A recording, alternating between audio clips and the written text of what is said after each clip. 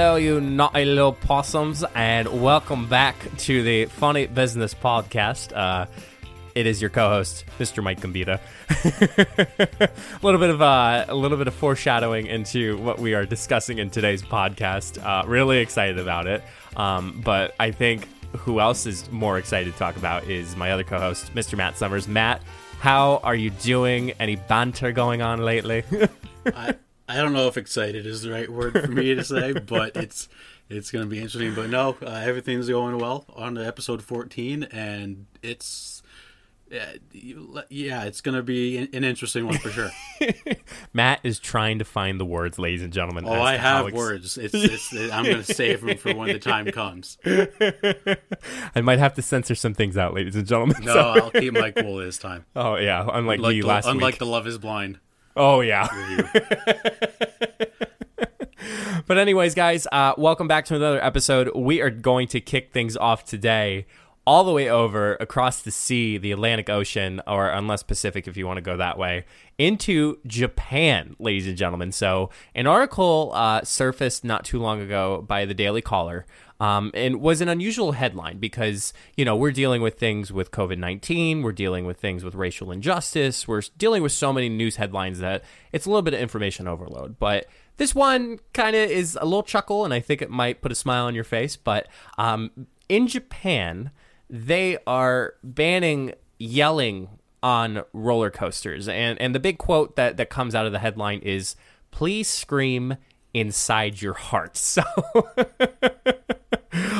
so there was a recent video that showed up, talking about riding a Fujiyama roller coaster in silence while wearing masks. So the whole preface of this is, the spread of the coronavirus pandemic, the serious face challenge is what they're calling it on social media. And that was according to the Wall Street Journal. And they release these health guidelines, and they say that coronavirus can be spread more widely by actions like coughing and singing. The theme park associations also recommend that guests wear masks, according to the report. And, of course, inside one of those was talking about screaming. So, Matt, I know probably both you and I have rode many roller coasters before. I'm actually not a big roller coaster Really? guy. Yeah. I'm sorry to put that on you. Probably only ever been on like big actual roller coasters, like other than like rides at Disney. I don't really think that counts. But like an actual roller coaster, maybe like 5. Gotcha. Well, I mean, I myself have been a big roller coaster fan myself. Back in Hershey Park, the first loop that I went through was the Super Duper Looper, and that was the first roller coaster, ladies and gentlemen, Hershey, PA, Hershey Park, that actually did a full loop. So that's the best roller coaster I recommend if you actually want to get through loops and flips and all that, is going to that one, because all you have to worry about is that one Super Duper Looper. I've also never been to Hershey Park. Well, Matt, that's a fact. So we got to go on a road trip. We got a road trip. Why don't we do a podcast on a roller coaster? That would be interesting. That would be very interesting. But going back to this, no yelling on a roller coaster. I think it's impossible. Like I would not be able to sit on a roller coaster and not scream like a little girl because I'm scared. There's no way. Like if they wear masks, why can't they scream a little bit? I think it's just promoting this. I mean, I really don't want to call it social distancing, but it's really preparing I actually saw in Delaware Corona Courtesies. That's a brand that I think Delaware is trying to perform, is Corona Courtesies. Ah, that's interesting. So I think Corona Courtesy could be applied to this, but it really fascinates me because I feel like Japan, when we talk about Japan all the time in some instances where they're really trying to, I guess, think outside the box is the best way to explain it. Like, was it Japan that started doing baseball games and they filled their seats up with stuffed animals, or was that Korea? I think that was Korea. That was Korea. Yeah. But even so, that area, I'm just gonna, I hate to generalize it, but that area just tries to think outside the box as far as trying to do something as far as engaging with their, I almost said alumni. Yeah, welcome to my job. Engaging with the public as far as, things that they're able to do within these certain circumstances. But to me, I can't see myself not screaming, or at least like I don't want to say I'm in fear, but like just enjoying myself. I can't sit there and be like, oh yeah, it's just a ride. Yeah, like I get trying to help tell people, to help not spread the virus as much. And I don't know what the numbers are over in Japan. I don't think they're as high as they are here, and I don't think any country is as high as us. Wear your mask, people. Yeah, wear your damn mask. But I just like if let them wear a mask on the roller coaster and let them scream a little bit. Like there's no way. Like what happens if they do scream on the roller coaster? Do they get kicked out? So I'm actually reading through this article, and it did say those who violate this screaming rule won't be punished. So it's kind of like so why establish a rule at all? So why establish it? So it's just like a guideline, not even a guideline. It's just like a recommendation. Like you said, a corona courtesy.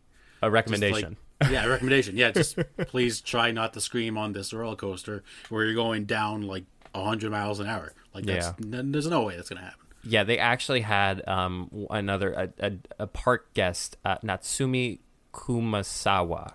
Wow, I'm really good with my Japanese. Pretty good. That was actually pretty good. Yeah, maybe. We don't know. It said that her 3-year-old daughter Yumi's first ride at Disneyland.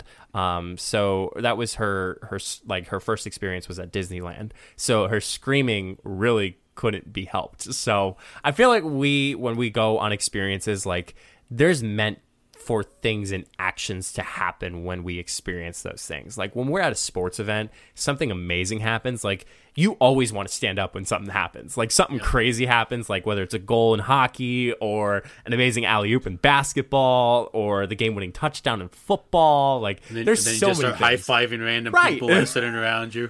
Right, and I think it's just we have to keep that in mind when we're moving forward in this, I guess I hate to say it, the world that we're living in today, where people are trying to be courteous amongst others, especially during this time. And, Matt, I really was thinking, in some cases, some people have compromised immune systems, and then some people are trying to deal with things like cancer or trying to recover anything from whether it's smoking or things like that. And I think we're just being really more careful in the sense, but I think this has gone a little too far as not screaming on a roller coaster. Yeah, I mean, as long as they keep people socially distanced on the roller coaster, like don't have max capacity on there. Like if it's like have every other row empty, and it's not like they're screaming like at someone. They're screaming like out in the air. Now I understand they could still get caught, but I don't see how that could be like a high possibility. Maybe it is. I don't know. I'm not an expert. But also,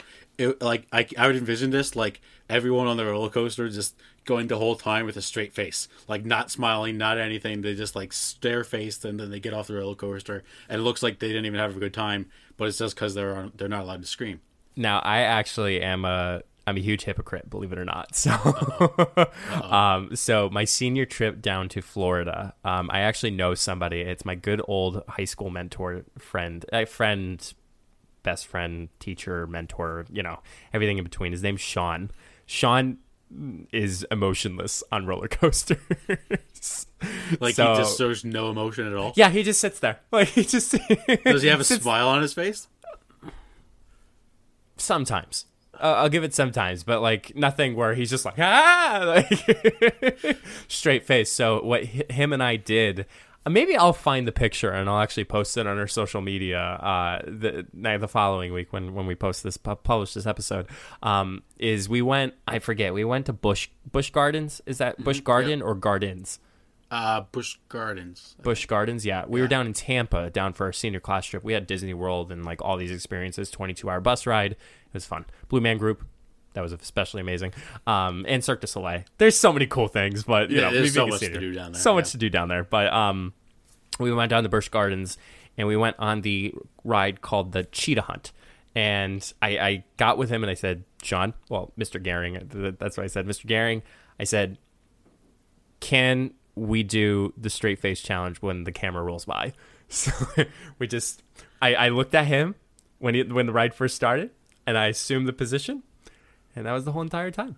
And I was like, I'll do this until the picture's taken, but I'll actually enjoy myself. And then that was probably the only time I saw some type of emotion from him because we took the photo. So that's crazy. It was good. I enjoyed it, and such a good memory that Sean and I have, especially being down in Florida. So yeah, I'm just someone who's terrified of roller coasters. Like I couldn't not make any like some type of face. Like I'd probably just scream the whole time anyway, like run off the roller coaster scared. But I guess that's just me.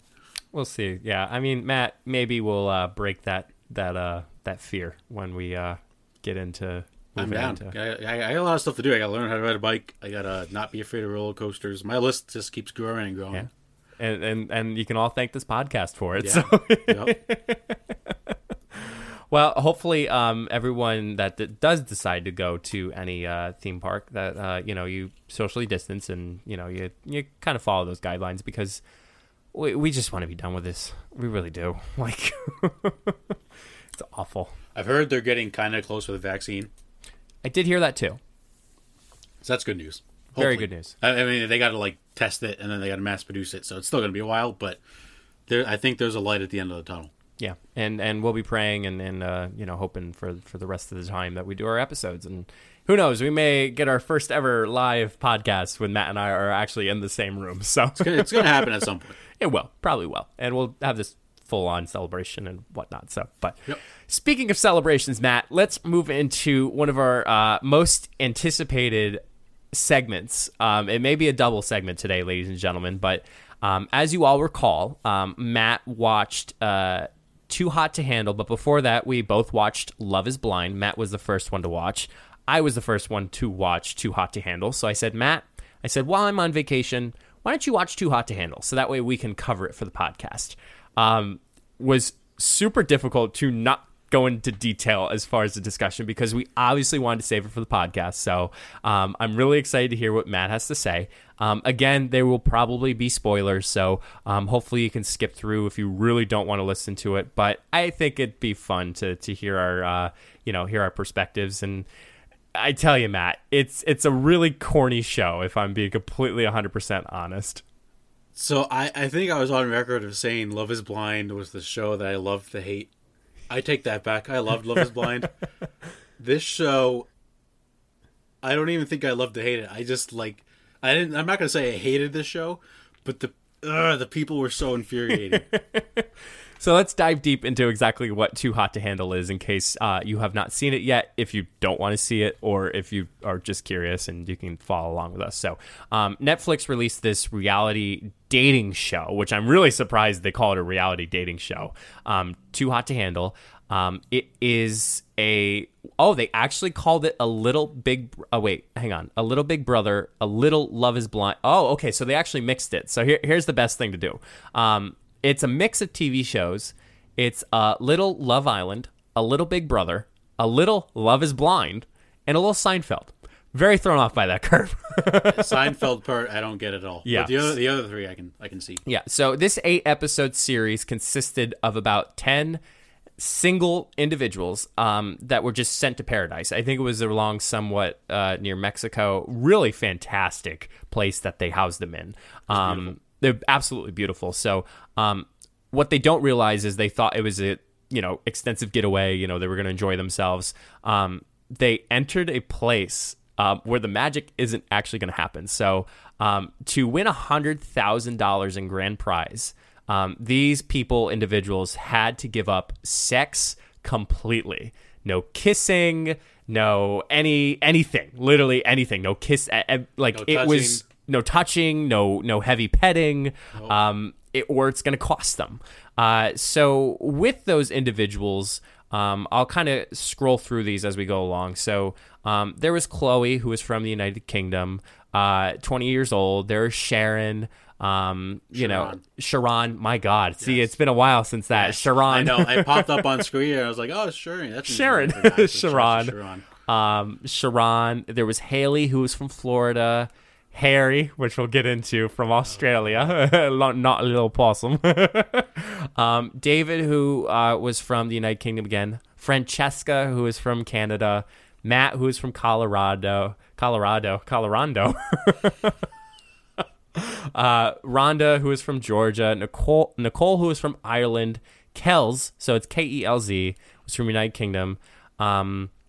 And I think that was about, that was everyone. So at the moment, they actually added a few more, I believe, Lateran. They added Bryce, who lived on a boat in California. Corey, who I believe was also from the UK. And then they added, I think it was Madison, and I forget the other girl's name, Alyssa, I believe it was. So really, what went down is I forget how many days, Matt, was it that they went through? I that was one of the questions I had. I didn't know how long they were there. It seemed like a couple weeks. Yes, it seemed like a month. I thought. I was going to say, I thought it was a month. Yeah, but they kind of sped it up a little bit and they compressed it into 8 episodes. So, Matt, I kind of want to hear. I don't know how to tackle this one exactly. With the show itself, they did a lot of relationship building. They really wanted these individuals to focus on their relationship building skills, their self-confidence, and so many things. So they went through a couple classes that they did. The challenge was not to be a horn dog, was probably the best way to explain it. But, I think we saw a lot of individuals that came together and kind of found themselves, which, I was super happy with it. But I kind of want to hear your thoughts on the concept of the show. And, by the way, there was this like Siri, Alexa. I don't want it to go off because it's in my kitchen. Kind of person named Lana, who is kind of big brother, big sister watching these 8 horn dogs coming together, or 11 put them together. So, Matt, I want to kind of hear your concept, what your thoughts are, and what you got for me. Well, it's funny because as everyone's getting to the island, they're all talking about like how much like sex they have and like how it's it's not hard for them to have sex, and then they have no idea until like halfway through the first episode that they're not allowed to, and then all their faces were like, "Oh man, like this sucks." Like, that was pretty funny to watch. And then after, if there is a violation, they get money deducted, obviously. Correct. From the 100,000. And after the first one, there were people like crying because they lost like $3,000 after somebody kissed, which was just hysterical. Because that real quick, number one, what pissed me off in the show, after the first episode, after the first violation where they lost money, everyone was like, "All right, we can't do this anymore." And there was a fight on like who kissed who and yada yada yada. But then as the show kept going on, as people kept telling other people that they violated the rules, people were like, "It's all right. Like, congratulations. Like, that was so good." What are you talking about? The first time it happened, everyone's freaking out about the money. But now because, they're finding deeper connections with... I don't really think a lot of people made a lot of deep connections with anyone. But all of a sudden, they just didn't care about the money anymore. And then at the end, they started to care about the money again. Like, that infuriated me. But I like the idea of having personal growth. Like, obviously these people were missing something in their lives that like they couldn't reach an emotional connection to someone, and I think for a lot of these people it was a little eye-opener that like maybe they do need to learn how to make that emotional connection with someone. I thought it was really funny too because so I when I was reading off the names, the person that I didn't recognize was Matthew, and he's from Colorado. But they kept calling him Jesus on the show. That's because he did kind of look like Jesus. He literally looked like Jesus, guys. And acted like Jesus in a way, too. So he actually left. There were some people that actually just left because they weren't seeking what they wanted to find on the island. And I thought that was really interesting. What I also thought was interesting, too, is when they threw in those 3... rattle those off again, the 3 individuals that went through. Corey, Alyssa, and I think her name was Madison. Yeah. Corey, Alyssa, and Madison.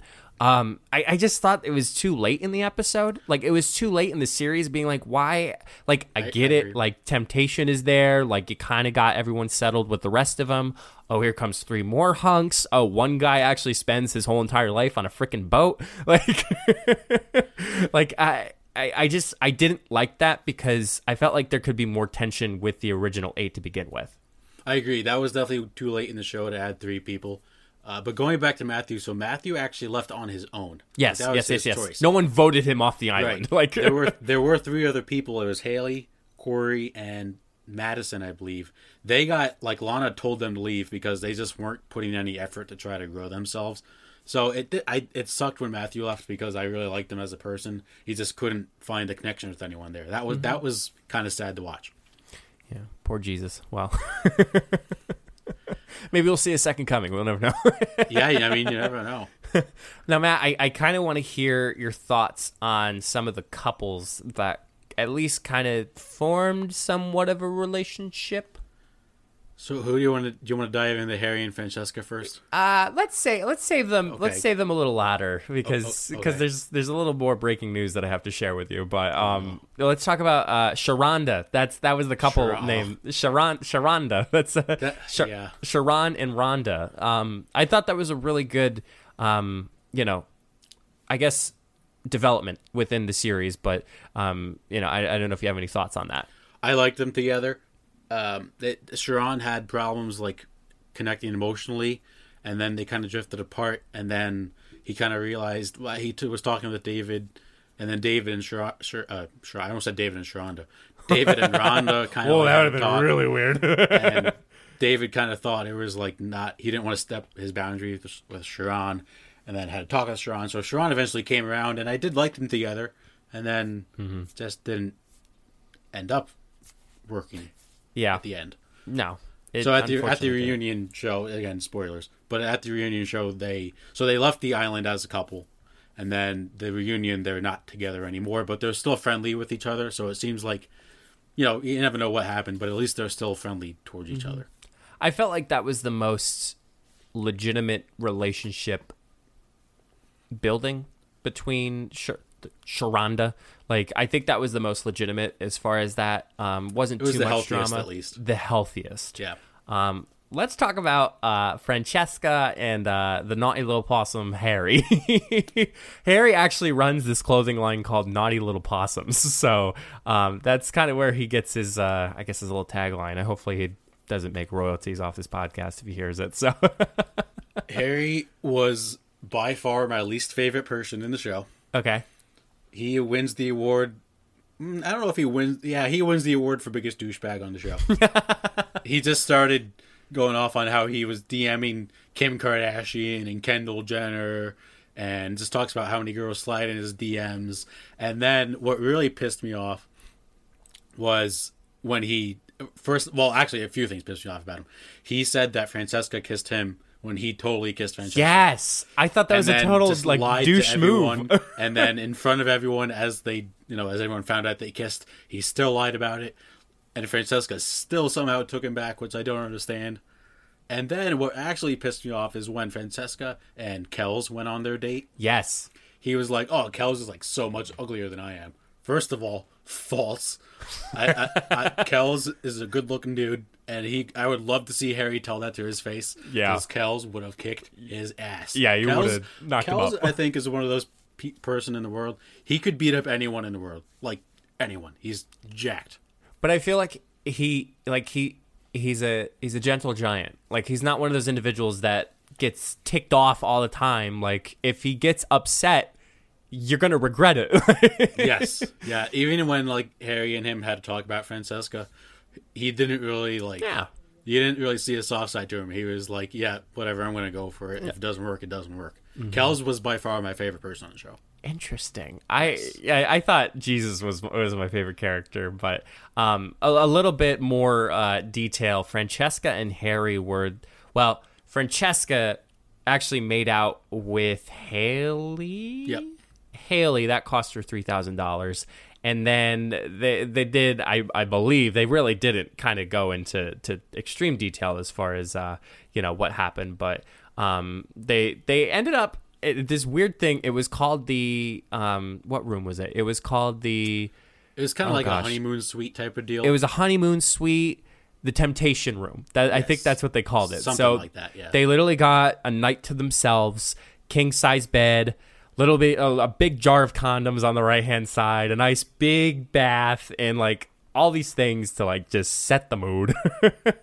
So like they got a night, and they actually cost them, I believe it was $20,000. $20,000 for, I guess, in the way we found out was sex, correct? Yes. $20,000 for sex. Would you have sex for somebody to lose $20,000? No. Absolutely not. Listen, if for $100,000, I'm not doing anything. Yeah. These people were nuts. They were nuts for doing, like, a kiss was $3,000. What are you doing? Like, that, kiss just a pillow. Have some self-control. Kiss a pillow. Yes, legit. Yes. So they like got back and forth with dates, and then they were wearing these watches, and if they ended up controlling or be able to learn from the moment, they actually got a green light on their watches, and they were allowed to do whatever they wanted to. Could you imagine if that was like a real life thing? Nope. That would be insane. Maybe work related, but not relationship building, because I just feel like that would be hairy and a half, as far meaning like really like tangled and all that stuff. So, Matt, I think you saw that Harry and Francesca ended up being a couple at the end of the show, and I feel like quick, can I just talk on Francesca for a hot sec? Heck yeah, go for it. So her and Harry made up and were together for like 2 episodes, basically. Yeah, I kind of skipped that. I'm sorry. Yes. But then Corey comes along and asks Francesca on a date, and she says yes. What?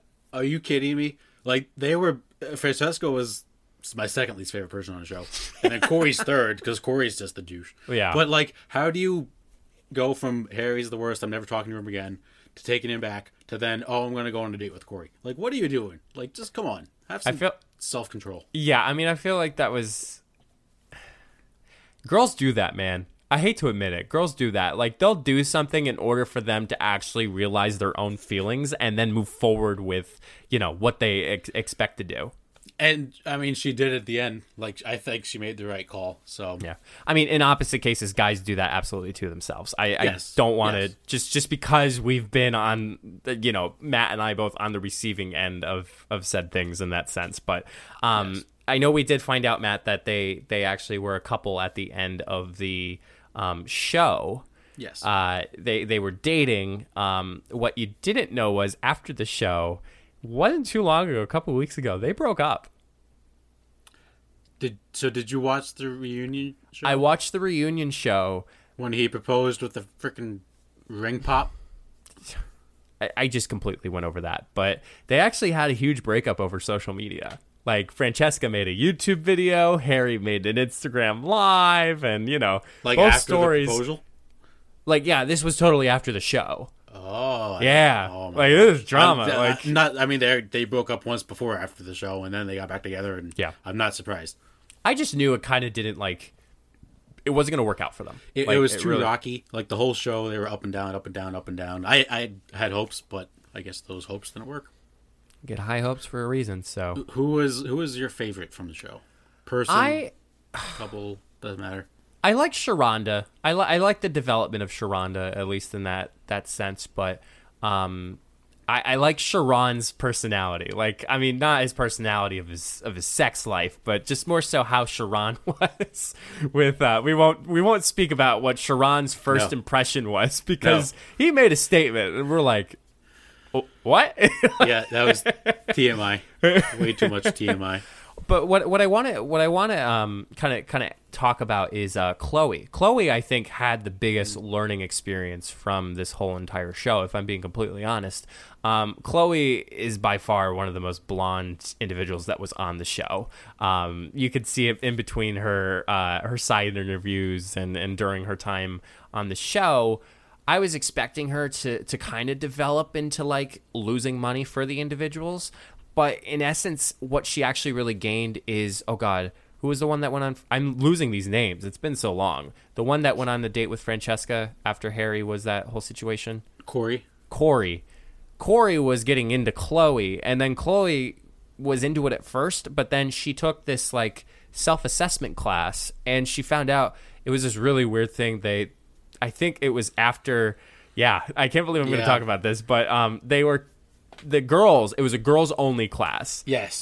They decided to draw their private parts. Yes. And what the private parts meant to them. Yes. It was weird. I mean, I guess I think it's weird for us because we're guys. I think girls would understand it a little better. Yeah. And they all enjoyed it. They loved it. Yeah, I think they really had a good good reflection on that. Yeah, I agree. Chloe definitely did have the biggest like transition from the start to the beginning, because at first she went to David, and then Bryce came, and then it was Corey, and she didn't end up, finding love or finding affection for everyone. But I think she knows now what she's looking for in life, and I think she's on the right path to that.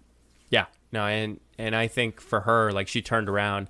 I forget what she said. She literally screamed it out. And I'm like, why did she scream that out? Like, I think I'm an independent woman. Like, Something I'm independent, like that, strong, independent woman. Like, yes. I was like, that was totally forced by the producers for her to say that at the end of the episode.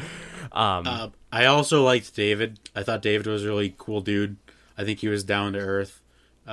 Just seemed like he'd be a cool guy to get a beer with. Like, he was friends with everybody. Like, no one really had beef with David at all. Yeah. I think so too. Oh God, the boat guy, Bryce. Why am I losing these names today? Bryce. I wouldn't mind hanging out with him, like on his boat, especially on the boat. Yeah, on the boat. He also like lives on the boat. That was right. And I think it was Nicole or Haley. Someone was like, I don't know if he's like super rich or super poor because he has to live in a boat. That was funny. Like if he owns the boat, he's probably super rich, girl. Yeah. But, Matt, I kind of want to, like, bring it all together. I know we said, like, Love is Blind. It's too hot to handle. I don't want to, like, ask a weird question during this podcast, but do you feel like in relationships, let's generalize it. Let's not talk about from experience. Let's generalize it. Do you feel temptation is a thing? And do you feel we all have not the right, but we all have the discipline to make the right decisions and to be able to formulate our own opinions about ourselves, and most importantly, be confident about who we are as a person? Oh, I definitely think temptation is real. I mean, there's temptation every day, not just sexual, but there's, temptation all around you. But I do think we all have that self-desire, or not self-control, maybe is the word better. To look for. Yeah, self-control, that we can, like, choose when we need to go towards temptation or when to not. I think it just depends on, who you are as a person, what your goals are, and everything like that. You said it best, Matt. And to kind of, I guess, wrap it up, in case people were wondering who won the prize money, that was something I didn't like. Like, that was something I absolutely didn't like. So they actually split it amongst the people who were left on the island. They never even said in the beginning of the show how it was distributed. So the whole time we're watching this, I was like, all right, does each person get 100,000 or do they split it? Because the contestants like acted like they didn't even know. Mm-hmm. So they got about $7,500 each. Yeah, was the end of that. Yeah, that was not worth it. Yeah. Also, I'm going to go off on the reunion show real quick. Go for it. That was the worst episode of the whole thing. They didn't even talk to everybody. They did it. How do you have a reunion show? David didn't get talked to. David was like a focal point in every episode. You don't talk to him. And you talk to Haley, who got kicked out of the show because she wasn't putting enough effort in, but you're going to talk to her for like 5 minutes? That was bullshit. Thank you for coming to my TED Talk. And rant. So hopefully you guys get a chance to see it on Netflix. I think it's a great show, and Matt, I think we need to find another show in order for us to review, because I like how cheesy this stuff is, and I think it's a good thing to talk about on the pod. Listen, if it gives me an opportunity to watch Netflix, I'm down. Netflix and chill. All right, when we come back, ladies and gentlemen, we got our sports topics for the day. Don't go anywhere. Okay, let's slide into the sports segments for today. So we got some NBA talk to start off. So obviously the NBA coming back in a few days, actually. They're already starting to practice there. People are getting to Orlando. Testing's going on to make sure no one's got COVID. And if they do, they got to, quarantine for 2 weeks. But the big news coming out of the NBA the last few weeks has been the NBA hotline tip. So, Mike, I don't know if you've seen this, but the NBA has set up what's called the hotline, the bubble hotline, where if a player sees another player or coach breaking the rules of their quarantine or the rules within the bubble, they can call this hotline tip to snitch on someone. Cheapers. So last week there was a bunch of talk going on.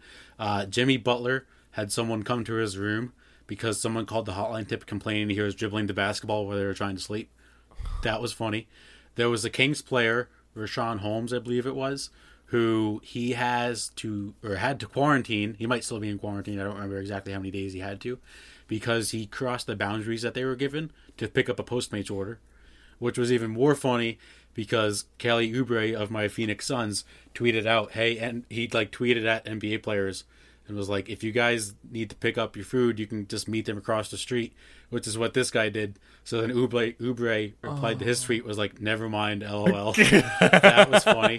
Then you have someone like Doc Rivers, the coach of the Clippers, saying, "Oh yeah, today I called in LeBron. Tomorrow I'm going to call in Coach Pop, and we're going to be the only team left by the end of this." That was funny. So people are going insane on Twitter on this whole bubble situation, how it's going to work out. Everyone was blaming Chris Paul for reporting everybody because he just loves to point the finger at everybody. And it's just, I wanted to hear your thoughts on how this bubble is going to work out, and also the thoughts on the hotline itself. And are these people snitchers or no? Are they just following the rules? I think to answer your immediate question, Matt, I think they are following the rules. And I know that might be a spicy take because no one likes a snitch. Snitches get stitches. Snitches get stitches. But I think in reality, Matt, they're trying to do their jobs as far as being NBA. Like it's a weird scene because they're playing basketball. Playing basketball is their job. And I think going through protocol like myself, like my job, I have to wear a mask when I go in. If I don't feel well, even if it's a sniffle, cough, sneeze, anything, I have to stay home. So I think in reality, what they're trying to do is they're trying to keep everybody safe.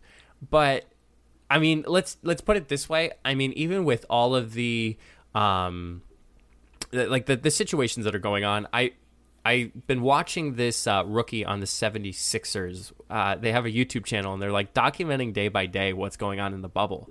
And just the reality being of doing so much testing, doing so much, can't do this, can't do that. I think what boggles my mind was in the first episode, he didn't get silverware for his delivered lunch. So they actually deliver breakfast, lunch, and dinner to their hotel door, to their room door, and then they pick it up. He called his agent. You can call the front desk. You can call the front desk and say, "Hey, come pick up some silverware." You don't have to call your frickin' agent and say, "Yeah, I forgot some utensils." What are you, 12? That's my rant. But I feel like this hotline is just an establishment to make sure that everyone is safe. Because if one person in this so-called bubble gets the coronavirus, the whole entire NBA, I'd say, the top players of the NBA are screwed. And I think we need to be cautious of that because that's really going to set the tone for other sports teams. Let's take baseball, for example. Baseball is kind of, it's kind of working its way in and trying to figure out a way to, work out its season.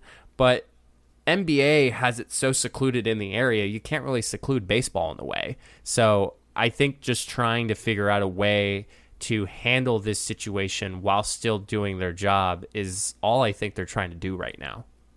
I think it's just funny. I envisioning a player seeing a guy across the street to pick up Postmates is "Oh, I gotta report him," and calls the hotline.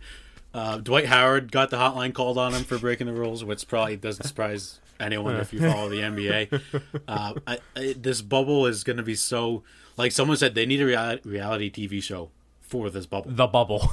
I need an episode every other day of the hot news stories. I need it. There's players. We're really finding out the true personality of the players in this bubble. Guys are shotgunning beers in the hot tubs left and right. I think JJ Redick, I think he was in an ice bath and was shotgunning a beer. That was funny. And then my only other question to you is, how long does it take till someone calls the hotline because LeBron's blasting music late at night because he's drank too much wine? I think it's coming in the next 2 weeks. I think LeBron. If you don't know, LeBron is, I'm not going to say he's addicted to wine, but he loves his wine. He's a wine connoisseur. Yes. I think LeBron probably, because the NBA and ESPN likes to, no offense, but suck his toes. I I think he probably has the penthouse in comparison to that whole entire hotel. So while I wouldn't be surprised, I think having the the extent of him, I would say maybe, let's say by the time the season, well, the season's soon starting, so I'd say we have a couple more days, and I feel like these days are like the highest of the bid. I think it would be interesting to see, like, once we get to the playoffs, like, if more people start calling the hotline and be like, hey, like, this guy had a good game. Yeah. I think I saw him crossing the street the other day. Like, because they get, like, warnings and violations as they get more calls about a certain player. So, like, it'd be interesting to see if guys start, like, stretching the truth a little bit just to, like, see if they can have some power and affect their own playoff team. That'd be funny to see. Drake, hotline bling. It's going to be the curse. It's the hotline that's going to cause, the teams to lose. So maybe he's there to support his Raptors, because I think he's actually part owner. He is. I thought I made that up, but he is. He is. Okay, cool. No wonder why he gets front court seats. Like, yes, even though the Drake curse was broken last year. Yes, thanks to the fun guy, Kawhi Leonard, yes, Mr. Fun Guy. All right, so another thing this is to transition into our next segment. So the NBA was doing something different for this bubble, where players can choose if they want some sort of racial injustice or like equality saying on the back of their jersey for a nameplate. So a majority of the players, I think it was like 280 out of like the 320 players or something like that, are going to put some kind of message on the back of their jersey, so it's not going to show their last name, whether it's equality or Black Lives Matter or something like that. Jimmy Butler, as a quick side note, he wants to have his blank because he said if he wasn't in the NBA, he would just be a nobody like everybody else. I don't know if the league approved that one yet, but I like that. I like the idea he was going with.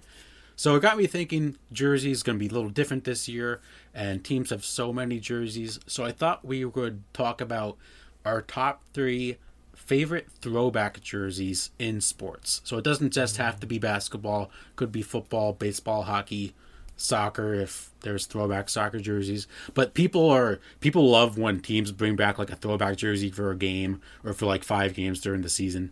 So I thought it'd just be something interesting if we talked about our top 3 favorite jerseys. So I'll start with my number 3. All 3 of mine are basketball, just because I love basketball throwback jerseys. My number 3 is going to be right now they're the Memphis Grizzlies, but the Vancouver Grizzlies jerseys with like that.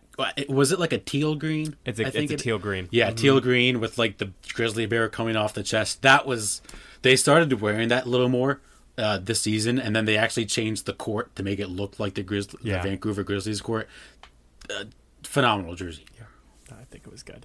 Yes. I totally want number 3 to be the Toronto Raptors throwback jersey, which is the purple, and you really see the raptor that comes out, like the original. Is it the original logo? Yeah, I think it's around the original logo. I think it is. Yes. The original logo, like the Tyrannosaurus Rex, out in his jersey, and I think that's like a vintage, like anybody who knows the retro, like if you know Vince Carter in the dunk contest, like that's what he wore that won the dunk contest, was that jersey. So I think he's why that jersey was so popular, because every time you Google that jersey, it's always Vince Carter. Maybe once in a while you see a Tracy McGrady jersey, but like you don't think of anyone else when you think of that jersey. You think of Vince Carter. Oh yeah, absolutely. Yes.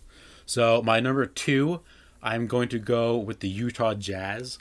When they had like the mountain in their logo, that's an all-time jersey. Like the color coordination, the way the mountain looks like on the jersey, and like the old school flooring they used to have was just it brings me back to like 90s basketball, which I just love. Yeah, one of my favorite jerseys of all time.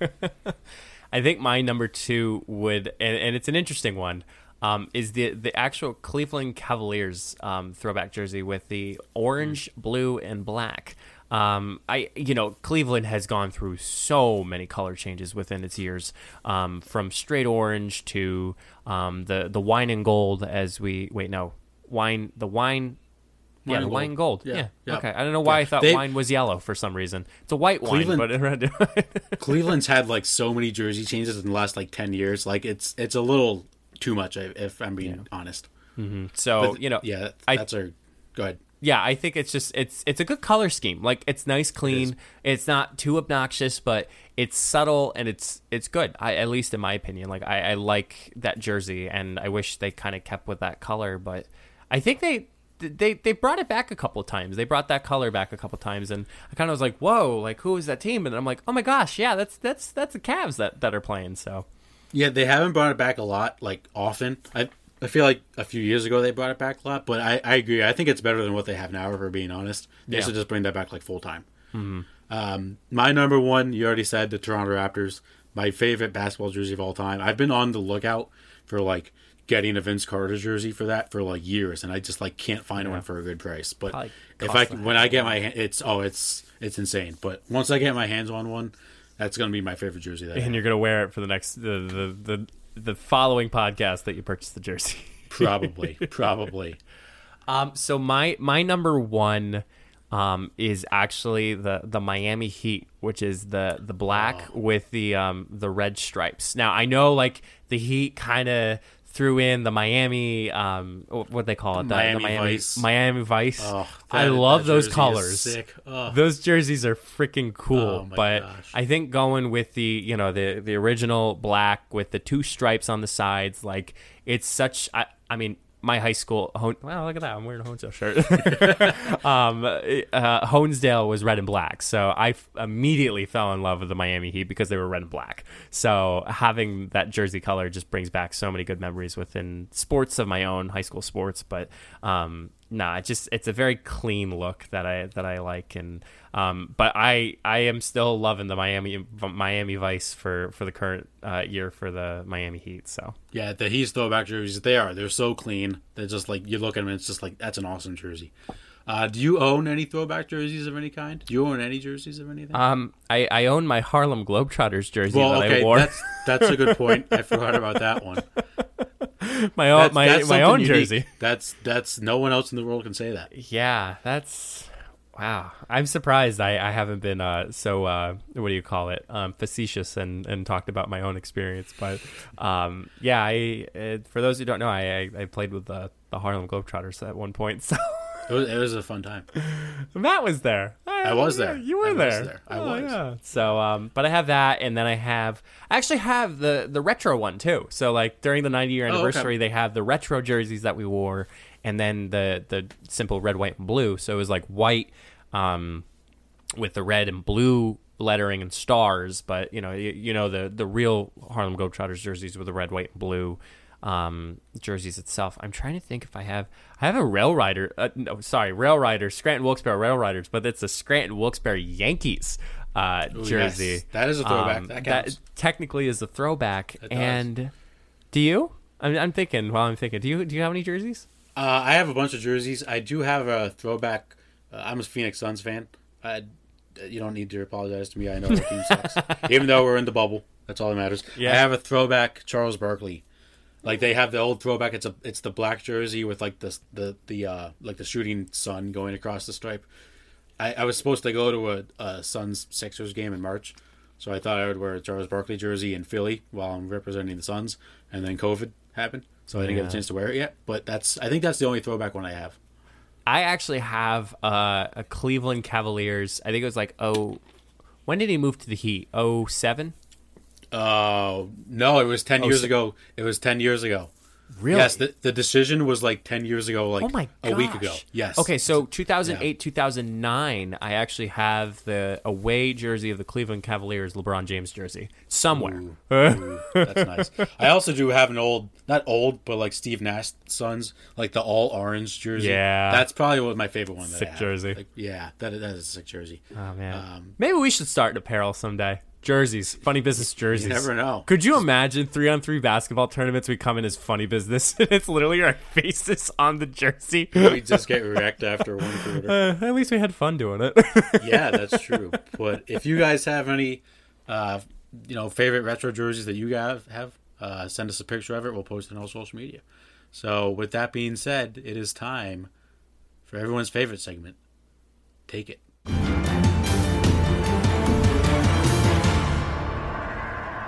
So, Mike, for this week, no food again. 2 weeks in a row. Oh, no wow. Food. No, I know. I was digging deep for this one. Yeah. Little bit. So it's not little bit. It is sports related. Okay. But I don't think it's. I'm excited to hear your opinion on this. I'm ready. So, what do you prefer? So when I say prefer, I'd say like prefer watching. Okay. College sports, collegiate sports, or professional sports? Ooh. Oh, that's tough. It really is. It depends on the sport, but All right, so I'll go first. okay. I would watch, as much as I love professional sports, I love, and I mean love, college sports. Like college football, college basketball are probably my top two favorite sports. Like there's nothing better in a fall than just sitting with your friends and family on a Saturday afternoon, just Saturday night, just watching college football all day long. Or there's nothing better. March Madness is the best sports time of the year. March is the best sports month ever. It's my favorite sports month of the year because you got the NBA playoffs wrapping up. You got MLB starting up soon. You got hockey starting to wrap up. But March Madness is just awesome. And the reason why I like college sports better, I feel like any team can win on any given day, which you can say that in the professional sports. But 9 times out of 10, you know who's going to be good in the pro sports and who's going to be bad. College, there's so many surprise teams every year that start off like 8-0 in college football and have a chance to make the playoffs. Or, a Cinderella story makes a run in March Madness. Like, I just love the storyline of college sports a little better than professional sports. Yeah, I feel like as a majority, Matt, I feel like professional sports would be my take.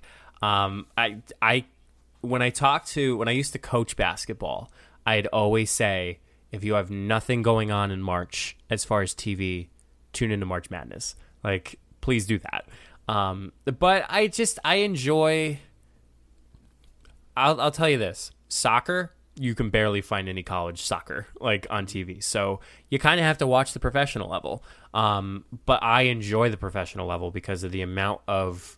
I don't want to say the integrity of the game, but just how great they are at the passing and just the possession of the game. And, they are a little, they do play a little bit more acting than most, college. I mean, you just run through everybody, but, I feel like with professional sports, there is a good take in soccer. Baseball, on the other hand, I mean, you're seeing these guys that are just killing it. Like, you are bombing it, like Aaron Judge, Giancarlo. I'm only naming Yankees fans because everybody else sucks.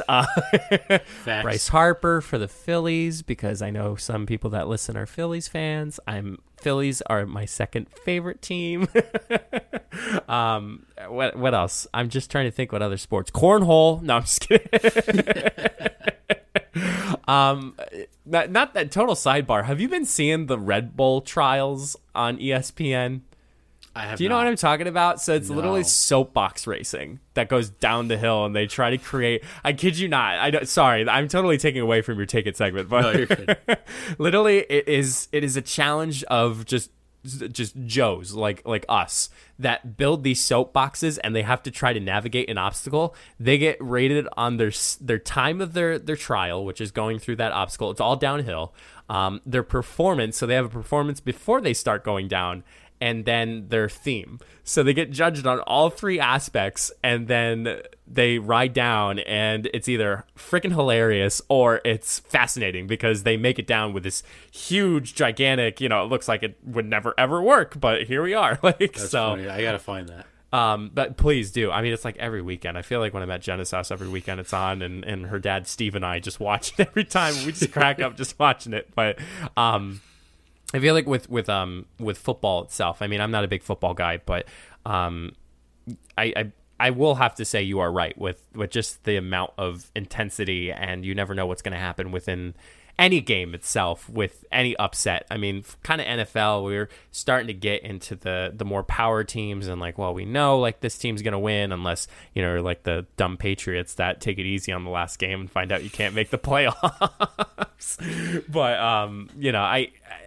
I feel like for MLS, like that's the only MLS and the EuroLeague or anything like that, Barcelona, Real Madrid, Liverpool, all those things, like you kind of have to watch professional soccer in order for you to actually get the experience and learn from it. Because, like I said, anytime I coach basketball, I said, if you need to watch something, watch college basketball. You will learn so much more than this dumb NBA basketball with a couple steps.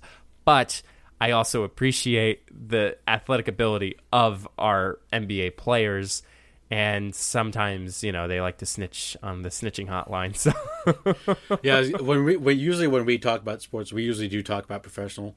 But I sometimes like I don't want to say this in the wrong sense, but I feel like professional athletes sometimes have like their own agenda of what they want to accomplish, whether that's getting the contract. I mean, we just saw Patrick Mahomes, the quarterback of the Chiefs. Dear God. Just got a 10-year, $503 million contract. He gets paid $1.98 a second. Yes, that's insane. That's even like when A-Rod got his contract, there was like stats like that going around. He got like twice of what A-Rod got. Almost twice of what A-Rod got. Nuts. But, I feel like sometimes when players start getting paid, and they just have like some own personal agendas. And when you're playing a college sport, your goal is to make it to the professional leagues. If you're good enough, sometimes they just want to finish playing college sport for the last time in their life.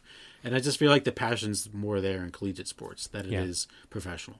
I feel like when it comes to our topics, Matt, and obviously this is your half of the pod is sports. I feel like we end up talking about more stories that are relating to the drama and the outside stories rather than some of the feats and the actions that are done by these players. And it's not that we don't like the sports, in my humble opinion. It's just we find more of the hilarity and more things to talk about when Tom Brady goes into the wrong house down in Florida. Like, there's so many things that we crack up over because these guys are professional athletes, but sometimes they're just not professionals in the real world. Yes. But taking a look at it from the perspective, like, these guys got out of college and they just stuck with their professional sport for the rest of their life. So it's like they never really got the experience of figuring out loans, how to buy a house. Like, was just petty cash that they threw out. Be like, yeah, I'll buy these 3 houses that, it's out of the way and just make one big house. But, I still have a couple mil left, but, and I don't want to sound like I blame the players for like trying to make the most money. Like, they should. You should make as much money as you can, especially in football. You never know, one hit could be the end of your career. It's just, they have to build. What I think people sometimes forget about professional athletes is when they get these big contracts, one, there's so much money in sports that you can't just pay them like $10,000 because these owners are making billions of dollars. And they're trying to build not only the brand of their team, but they're also trying to build the brand for themselves so that when they retire, they can still make have an income coming in and have a career after their sports career. Absolutely. I think people forget that sometimes. I think we're kind of missing out too with COVID-19 for, college sports kind of being eradicated throughout the entire year of 2020. So I hopefully within 2021 we'll start, or even the fall of 2020, we'll start to see some college sports, and we'll start to, be able to talk about that in the next coming episodes. And hopefully with fans too. I don't know if you saw, but last week NASCAR had their All-Star race in Bristol, Tennessee, and they had 20,000 fans. So the capacity of the Bristol Raceway is 160,000. Okay. So they were spread out pretty far from what I've seen, but they were hoping to get like 30,000. I think they only got like 20. But they had like mobile ticketing, so they didn't really have a lot of contact with a lot of things. It was interesting. It seemed to work. We'll see what the numbers say afterwards, but yeah, I mean that's probably the size of well, no, I don't want to try to make number assumptions, but I was going to try to poke fun at a really crappy team. It'd be like, wow, that's like sold out show at the Miami Dolphins game. There actually was someone was talking to the player from the Tampa Bay Rays. Yeah, I don't know if you saw this, and the Rays get like maybe 6,000 people a game, and someone asked him like, hey, like, is it gonna be weird like not having like fans at your game? And he was just like, I mean, no one comes to our games anyway, so not really. Just like roasted his own team. Oh my gosh! Well, yeah, I apologize if that wasn't what you were looking forward to in an argument, but no, I didn't think. I kind of knew where you were going to go with that anyway, because we don't really talk about like specific college sports teams when we talk. We usually talk about the NBA or the MLB or the NFL and stuff like that. So yeah, well, but yeah, Matt, why don't you wrap up this pod? I usually wrap up the podcast, so I know it's just like totally like off kilter, but like why don't you wrap up this podcast? My brain is like running into mile. Like, how do I do this? What do I do? Yeah, go for it. Yeah, but that concludes today's episode. Thank you guys for tuning in. We're gonna have another great one for you next week. You can find us on social media, Funny Business Entertainment on Facebook and Instagram, and at Funny Business EN on Twitter. You can find us live streaming on YouTube at least once a week. And I do promise I am going to start getting on live streaming more. Maybe not this coming week, but I'm going to get there. I am going to try Warzone for the first time on the live stream. But thank you guys once again for tuning in. And we'll see you next week. Stay safe, everyone. Oh, darn. I was going to take that. But no, catch you all in the next one. Stay safe.